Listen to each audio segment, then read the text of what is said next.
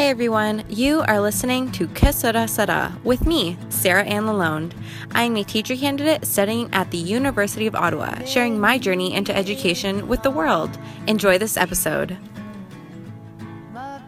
So, good evening everyone. It is a wonderful Thursday night here, and I am super excited because I get to speak with some teacher candidates on Que Sera Sera, and this evening they are coming from Lakehead University at the Aurelia campus. I recently connected with them in their media and digital literacies class with Helen DeWard, who I also just did a podcast with last episode, so you can go check that out, episode 35.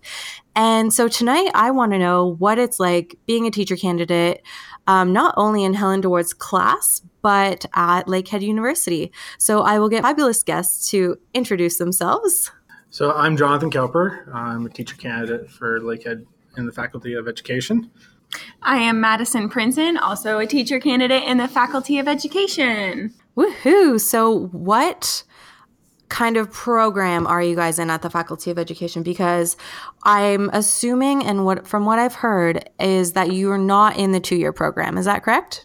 Yeah, we're actually in the last and final year of the Legacy program, which is only run for 1 year. Okay, so what does a Legacy program consist of? Legacy program for us is a 1-year program where we do 9 weeks of like the equivalent of teacher boot camp for 9 weeks. I love it. It's accurate.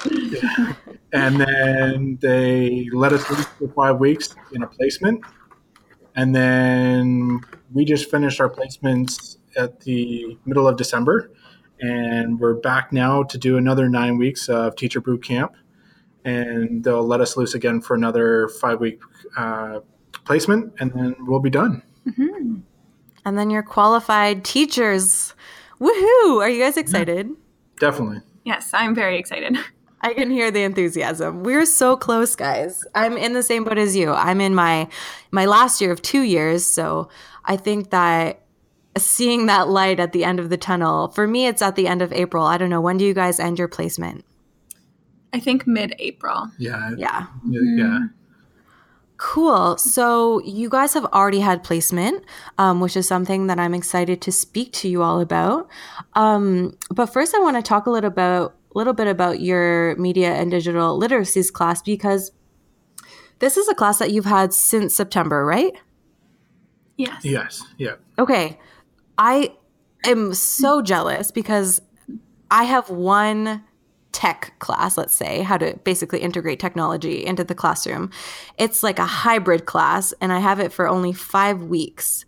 And like I'm in my condensed semester right now until February. So I'm doing kind of the equivalent of your class, but a lot less intense. And I'm probably learning a lot less than you are. So what Helen was telling me about made me very jealous because you guys are getting so much hands-on experience with tech tools, and you know all the ed tech stuff and so much more, and talking about digital literacies and you know like your digital footprint and being a global citizen and your portfolio and your digital persona. Like the list goes on and on and on and on. So I'm wondering, what is something in your class that you've learned, or a tool that you've had that you are looking forward to actually implement once you're in your practicum? Okay, so I'll go first. Yeah. What I've been using, we started off at the beginning of the semester, and Helen wanted to teach us about blogging. So we are all using different programs. Some are using Blogger, some are using, what are you using? I'm using Weebly, there's lots of different ones. And I have been to 2 Google Summits myself. So I wanted to try something related to Google. And at the beginning of the year, Google had come out with the newest version of Google Sites. So I wanted to experiment a little bit with that. So I started to do my blog on Google Sites, and that's been really, really interesting for me. I love it because I have a Chromebook myself. And so I love to be able to directly take all of my Google Docs from my drive, anything from my drive, and import it directly into my blog or my site. And it's very easy to navigate. And so that's something that I'm really excited to take into the classroom because it's very easy to use, very easy to navigate with the drive. And that's something that lots of students are using these days, especially in our board in Simcoe County. So I'm excited to be able to take that in, and maybe with the older grades, we could maybe make one, or with the younger grades, I can make one, they can follow it, or really it's a huge accessibility tool that I've been able to play with a little bit in this course, and it's taught me something new and a new skill. And so I hope to be able to use that eventually in the classroom. That's really awesome. Maddie, just a quick question. Have you heard of becoming a certified Google educator? I am on Unit 4 of the first level of becoming a Google educator. That's super exciting. Okay, just wanted to make sure. I passed my level 1 and my level 2, and I'm going on to hopefully submit my video to be a Google trainer. So that's very 2018 goals. Yes, I hope to be there also too one day. Woohoo! That's super exciting. Okay, Jonathan, what is your in French we call it coup de cœur. So it's kind of like your go-to. What's that ed tech tool or strategy or thing that you want to use in your placement? So I'm a big tech guy. I think it's because my background was actually in cinematography when I originally trained. So I find when I'm in Helen's class, she is making it so that I can use the knowledge I have in a professional space and being able to shift it into a space where kids can take advantage of what I know. So my big thing is learning about how kids can take photography and make them into memes, or kids can be able to use Twitter effectively or use other social media platforms so that they're not just making random videos, but they're starting to, make videos that have a reason, a purpose. Who's the audience? Where is it going to go? Who's going to view it? What's the interpretation of those videos? So for me, Helen has really pushed the envelope on what I should already know, but being able to take that knowledge and put it in front of students and making them know and how they can understand. Other than that, I'm big on trying Adobe's new Spark program. It was me on placement. I'm a big Adobe guy, but I'd never heard of Spark. I think it's an awesome tool to get kids started on. Like the web-based website where you can make like graphics and posters and videos and stuff. Exactly. Mm-hmm. So, very similar to like Canva or PictoChart or all those other tools. Exactly. I'm familiar with the Adobe suite, and for me, it's easy to get those kids involved in that type of atmosphere. Okay, so this is my next question. Why is it important for you both individually, or you can come up with a collaborative answer on this one? Why is it important for us as teacher candidates to go into placement and bring in these tools into the classroom? And I say that because sometimes our associate teachers may not have this kind of mentality and are very traditional in their teaching ways and do not see the value in bringing all of these tools that can help with all of these different global competencies like collaboration and communication and creativity. Why do you think it's important for you guys to hold that role when you go into your placement? I think for me, I have kids of my own, and it's my kids to have the ability or the possibility to be able to work with tools like video cameras and photography and work on computers and do programming and these tools. And then when you get into a school like I was just recently in, you see some of the students that don't have that possibility. They don't have those opportunities to work at home and work with those type of tools. So I think it's, in my perspective, a responsibility I have to be able to share that knowledge with students because they don't have that opportunity. And I was fortunate because the associate teacher I had was big on technology too. And I'm going to pull a quote from her, is that it's better to teach them the tools they're going to need for the future than hope that they'll learn it further down the line. Absolutely. And something that I can add to that is that these tools, well, us as teachers, we're teaching students how to be able to succeed in society one day. And these tools are something that they're going to be using. And a video that I love, I actually used it in my thesis, uses the term moonshot thinking. And I really love that when we're thinking of our students, because we want to be able to encourage them to shoot for the stars and bring new ideas that somebody has never had before. And bringing tech into the classroom gives them just that extra bit of opportunity to be able to come up with those ideas, because it gives them the accessibility and it gives them the research and it gives them these new tools. And it's building a foundation of a new kind of learner, the 21st century learner, and helping students to reach farther than maybe they were able to before, which is really, really cool. Yes. Oh, wow. This is, this is also good. Okay. So this has got me thinking about, like you guys said, the 21st century learner, preparing our students for tomorrow. I recently was at a conference where the pre-conference was, how do we prepare our students for the school of tomorrow? When we don't actually know what the school of tomorrow is going to be or what the jobs our future students are going to have when they are adults.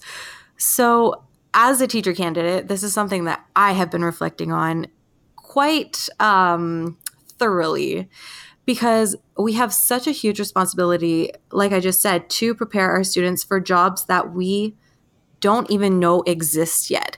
And here's a question that I've been asking myself is, what means can I take to make sure that I'm preparing these students for the future, for their future, and I'm not, teaching them like I've been taught in my past, like taking the old traditional ways, and creating that whole new mindset about looking for new challenges. And like you said, moonshot thinking of innovative ways to solve new problems, to problems we don't even know exist yet.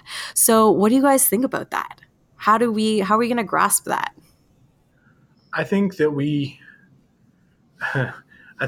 are a bit of a dreamer at times when we think that we can teach them everything they're going to need for the future. I think that in this day and age that it is better for us to get them thinking about technology, using technology, and critically thinking how to solve problems with those technologies, so that they're comfortable in the future to fall onto those tools and hopefully solve those problems in the future. You get kids in classes right now that, for example, I had students that I had them doing stories. Instead of doing the traditional, I want you to write it all on paper and, you need to present this story to the class. I wanted them to take their story and basically present it to the class in any form of medium they wanted to do it in. And Nice. At that point in time, the kids were then able to use their own imagination and solve the problem of presenting their story. And for some kids that just simply were not capable of writing very well, I watched them make stories that were phenomenal. And it was simply on the basis that they had technology at their hands. Maybe some of them didn't know how to really use it at first, but by the time we were done making those stories, they were more comfortable and they presented awesome stories. So for me, that's giving them the access and the tools to use to solve their own problems. And you're going to see it in the future. I think also something for me that I like to think about is that through technology, we're given the opportunity to bring the real world into the classroom on a daily basis. And so, for example, my internship in this media digital literacy class is with the Digital Human Library and A Kid's Guide to Canada. And these organizations work to connect students and classrooms with experts all around the world. And so engaging students in the real world, bringing the real world into the classroom, letting them get a sense of what's going on outside and what are the big things that are important that we need to be learning about is huge to be able to prepare them for the future. If we are teaching traditionally and we're not going and taking risks to be able to engage students in the new learning and the new things that are happening in the world, we're not going to advance them to be ready for the future. But if we're consistently trying our best to give students the opportunity to be able to engage in using the outside world in the classroom, then it betters their chances to be able to succeed in that. And with technology now, and especially with Google Apps and all of the different things that we're now provided with, and having iPads in the classroom and Chromebooks in the classroom and smart boards, we're better able to connect with the real world. We have it at our fingertips now. Yes, 100%. Teaching outside of the four walls of our classroom is something that I think that we as, well, I want to say millennials, but we as new teachers coming into the classroom and all of the training that we're receiving, we're seeing all of this value, right? And I think it's, like you guys touched upon this, and I just want to bring it back to the word of all those like global competencies that we want our students to grasp and master and start working on. So it's not so much about the content that we are trying to teach them, but it's exactly like Jonathan said, being a problem solver. It's exactly like you're saying, being a global citizen. It's about critical thinking and communication and, managing your digital footprint and all of those things. And I think it's really important for us to be having this conversation right now. And it's really exciting actually to be having this conversation with, I feel like-minded people like myself, because I don't know if it's all of us teacher candidates that feel this way. Mm-hmm. What is the vibe at your Faculty of Education? Is everybody on like the gung-ho ed tech train, or is it like, are we the black sheep? So I think Jonathan and I are pretty much the only ones who are very interested in the tech. We are referred to in our cohort as the techie ones. There we go. We've all found each other. Yes, so happy. So even in our media digital literacy class, we don't have a full class. There's a lot of students from both cohorts, but even then, when we first started in our class, there were some people who were like, I don't want to have to get Twitter. And they don't realize the importance of networking on Twitter. And some people are terrified to step out of that comfort zone and to get involved, not necessarily in the personal side of social media, but in the networking as teachers side of social media. So especially here, we love Helen because she's been wonderful to accommodate our interest in tech. And I think that we might be the only ones. Yeah. I see in a lot of our classes that, the computer problem comes up and, everyone turns heads toward me or Maddie. Yes. I've seen on several occasions, just even in the Faculty of Ed program and for myself just before it, the whole campus here on Lakehead runs on Google Drive. Every student. Oh, that's so cool. I didn't even know that. Yeah. That's awesome. Our whole entire campus runs on Google Drive. Every student is given access through a Lakehead Google email. They are given automatically access to their own Google Drive. And I found on a regular basis, students just didn't know how to use it. Like I found with group projects, hey, we have Google Hangout we can use. We don't have to have face-to-face if we don't need to. Some kids had to go back home and, we could still have these conversations just over their heads. This is not something that they were taught when they were in high school. They weren't taught in public school. And then all of a sudden to be confronted with these technologies, it just boggled them. We had one teacher in first semester who used Google Classroom with our class, and I am very familiar, and Jonathan knew of it, but all of the other students had no concept of what the power of Google Classroom held and how to use it and how to navigate it. And the entire semester was just trying to figure out, how do I get my own doc, and then how do I hand it in? And I can just click that. And it was just it was very interesting trying to navigate through that together. Control chaos at its best. Yes. Yeah, I don't even know where to go with this because I want to say like sometimes we assume that everybody, because we grow up in this tech age, right? We just assume that Google's pretty user friendly. You can more or less figure it out. Google Classroom isn't a complex interface. Let's not don't get me wrong. So it's funny that, and I do see it in my classrooms as well. We assume that everybody knows how to use Google, and that is not the case. This brings me to the next question that I'm asking myself. How has Google changed your like BEd or Faculty of Education or Teachers College experience? Because I know that it has changed mine, especially not living in the city where I go to university. It has saved me so many road trips up to Ottawa to do group projects. Google Hangouts is my best friend. Google Docs, all that collaboration piece.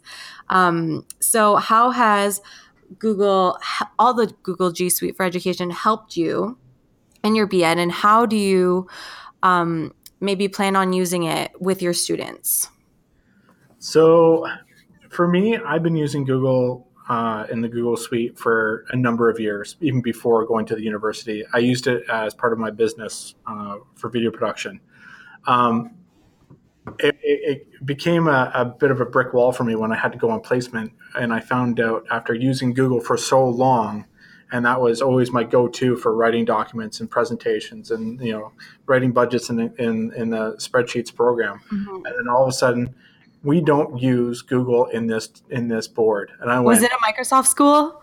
yes, it was. No. And I went, okay, how do I do this? And I literally, I had to try to figure out how I could make use of Google where I could, and then almost have to relearn how Microsoft even works. I mean, Yes. it looks the same to a certain degree, and it has a lot of the same things, but when you get used to it and you're just so good at using it, and in being so versatile, I ran into more roadblocks working with the Microsoft suite than I did with the Google suite. And it really makes you think, like, how does your workflow, and when you start learning those workflows, how do they affect you? Yeah.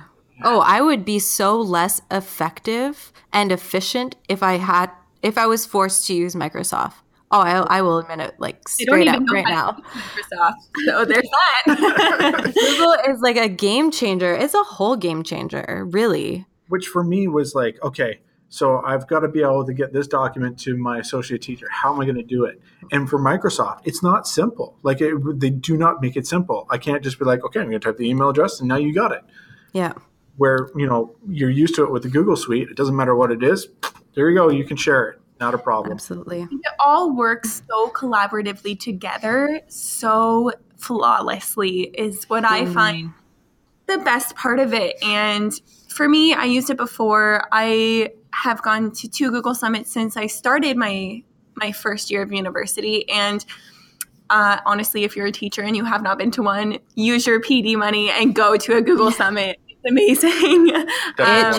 It changed my life. It changed my whole philosophy of education, hands down.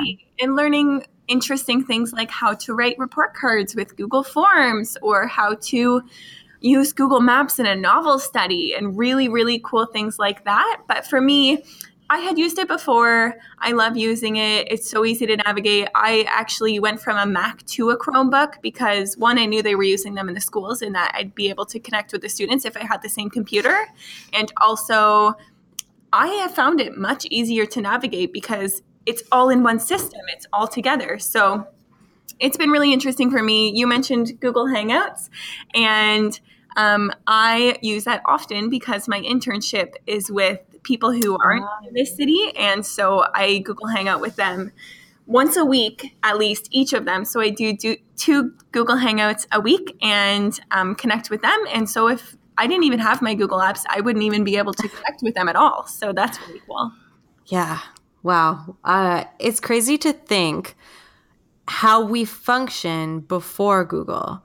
Like, sending a document, a Microsoft Word document, or even a Corel. I don't know if you guys use Corel, but back in the day when I was in elementary school, I remember you the know, word perfect. yeah, you would, type out your project and then send one version to your friend and they would add to it and they had to make sure they sent you the newest version. And oh dear, like it blows my mind. So I can only see us progressing in all of this, and it's exciting. And with the Google Home now, and like there's so many amazing things happening, and we just keep moving forward, and it's really exciting. So spinning this, we're changing the game now. So I want to talk about Twitter. Maddie had mentioned it previously, and how there was even some kind of pushback from students, and we also had to get a Twitter account for one of my classes last year, and oof, I felt really bad for the teacher because there was tons of teacher candidates who just wouldn't get on and didn't see the value, and it didn't give it a chance, right? And that could have been for many different reasons, but it doesn't really matter. But I want to talk about the good of Twitter EDU, and if you guys have any like success stories or any value that you have found in using Twitter as an educator more specifically, because I live on Twitter. I literally live on Twitter. I live and breathe on Twitter. I connect with educators from all across Canada, the United States, and the world on a constant basis. I wouldn't be talking to you guys if it wasn't for Twitter.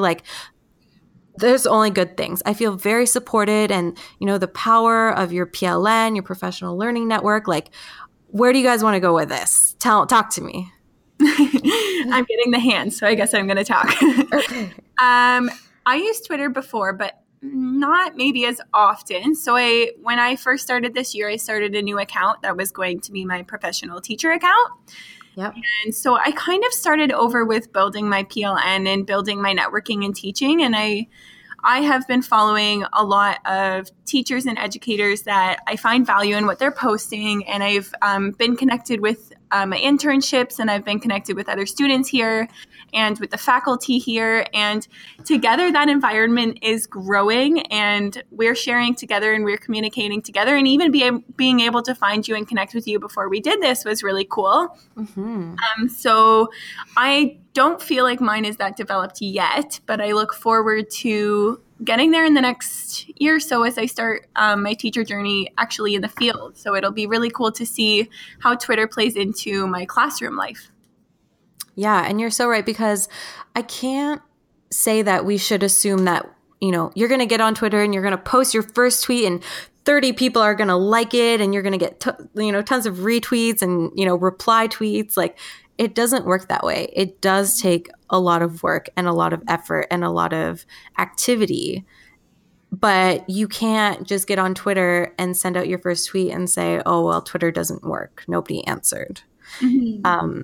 There is that engagement piece. And I'm not saying that everybody on Twitter has to actively be connected with others. If you're somebody who doesn't have a lot to say or doesn't want to share on social media, on Twitter, you can just go and like and retweet and kind of, I don't like the word lurking, but just observing and taking in what you need, because Twitter is very all that individualized professional development. You can go and look up whatever you need or whatever you're curious about for your classroom on Twitter, which I think is super impressive. And that's one of the things that I like the best. Jonathan, how have you seen Twitter kind of either affect your professional practice or your teaching practice or just in general? I'll be the first to admit that I was not the first one to jump on the Twitter bandwagon. And that's totally cool. I love that you bring that to the table.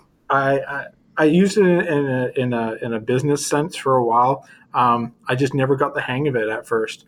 That being said, when I first came into the ed program, we were asked that we have our own professional Twitter, and I think from there I've been exploring a lot more into it.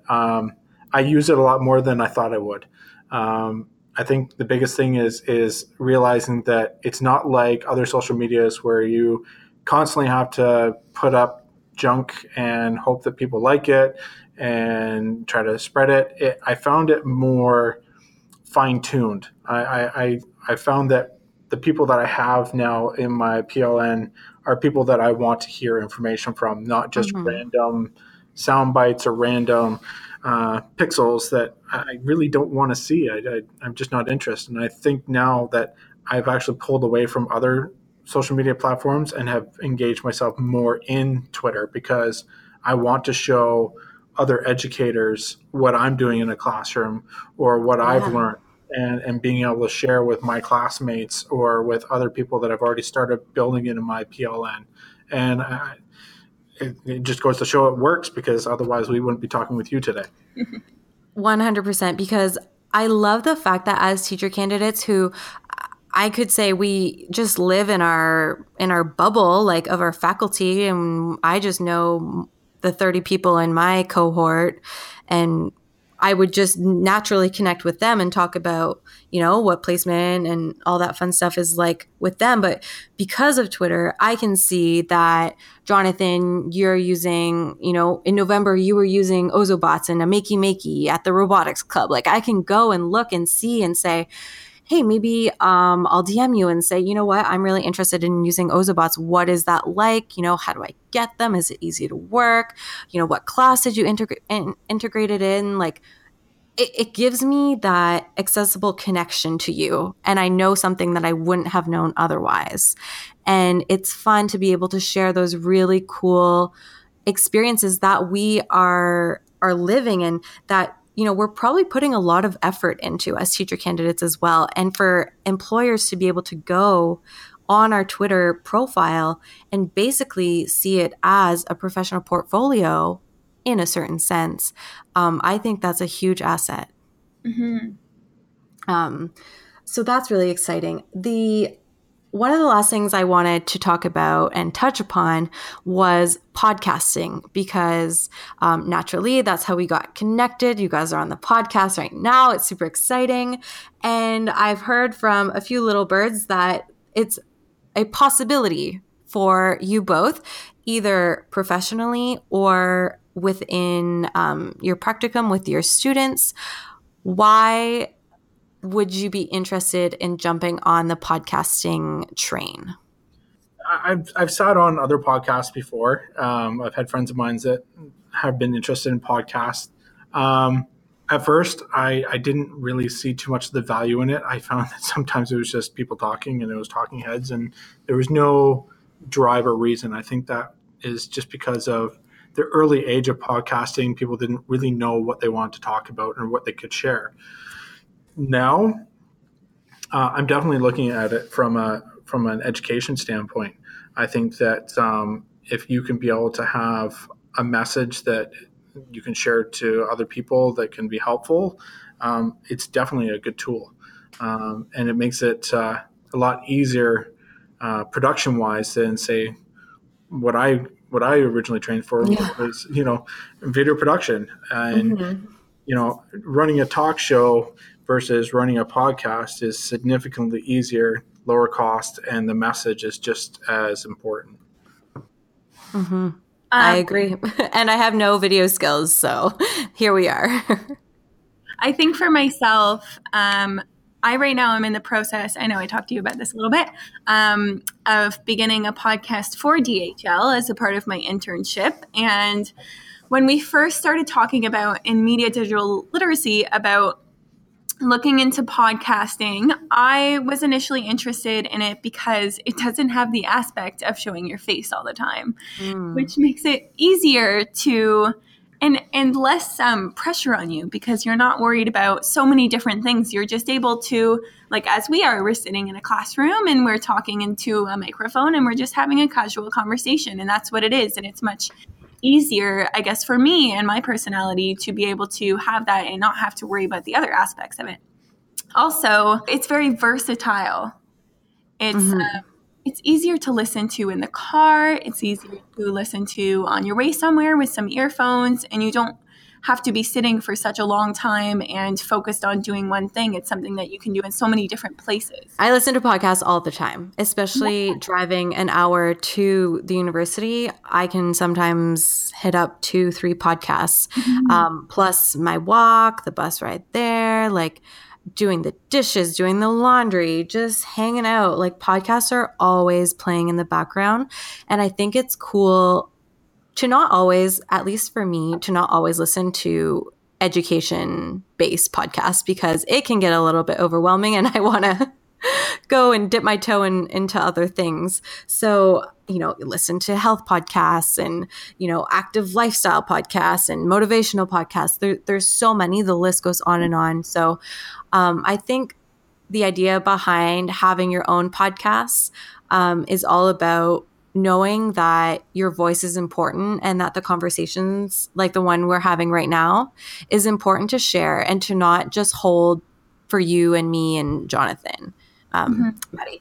So overall, I'm just really thankful that I've had now 36 episodes of guests who are willing to share with me and be vulnerable in this space where what you're saying is going to be broadcasted out and we don't know who's going to listen, but that's okay. And we stand by what we value and what we have to say and our experiences. And it's that fact that one idea that we could have talked about tonight could spark somebody in their practicum, in their placement, or a teacher or a principal or a tech coach. Like, it's amazing. And I'm just really, really thankful to have you guys on tonight. So we actually have another classmate here who has been exploring podcasts herself. And so we would like to introduce her just for a second. Yeah, for sure. Her name is Rochelle.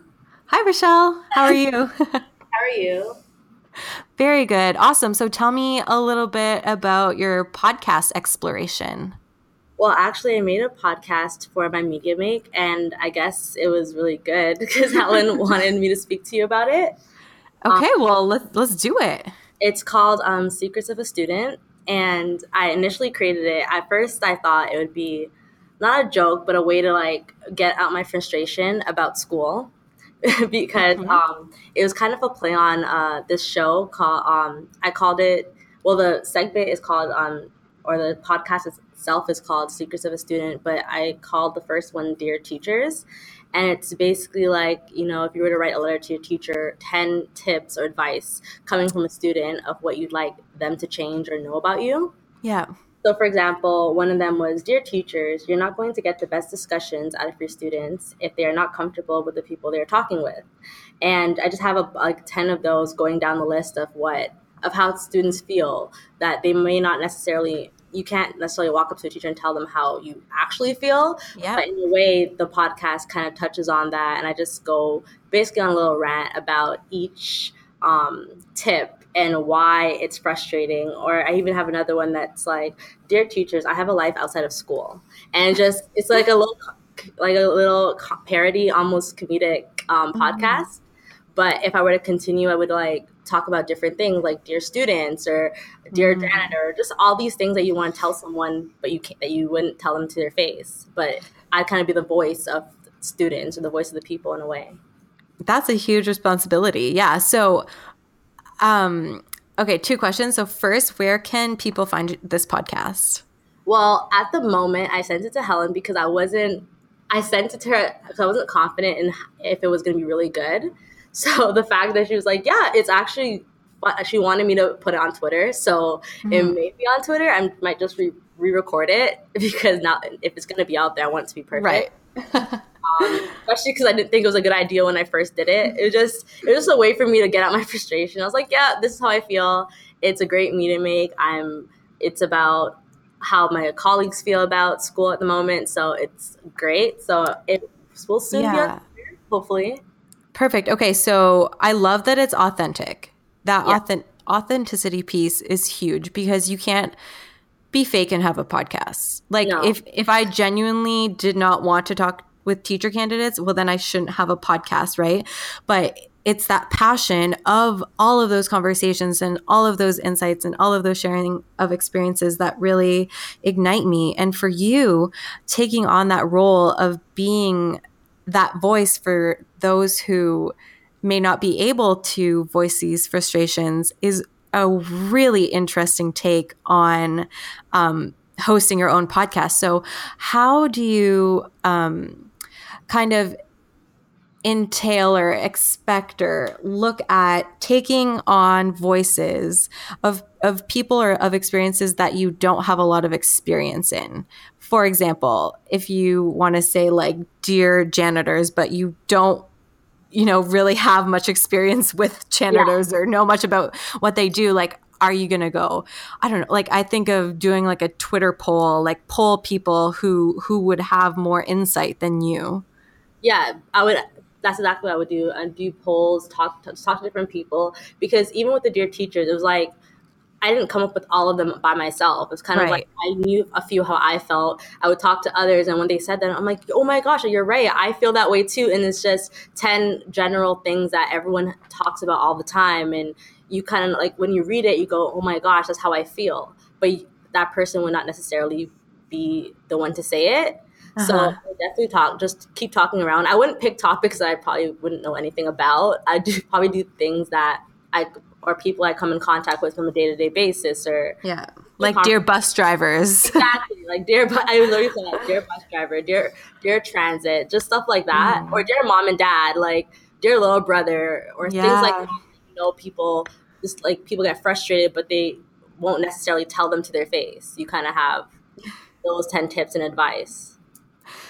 Oh, I love it. So we started this podcast with 3 teacher candidates, and now we're at 4. So to conclude, I'll have each of you just kind of say your name and how people can reach you. How can people get in contact with you? So you can plug that.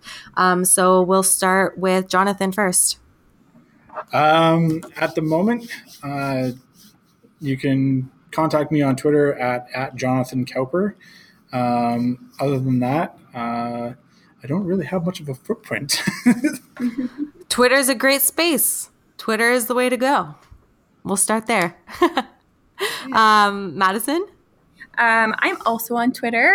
I'm under @MaddiePrinzen. It's spelled MADIPRINZEN.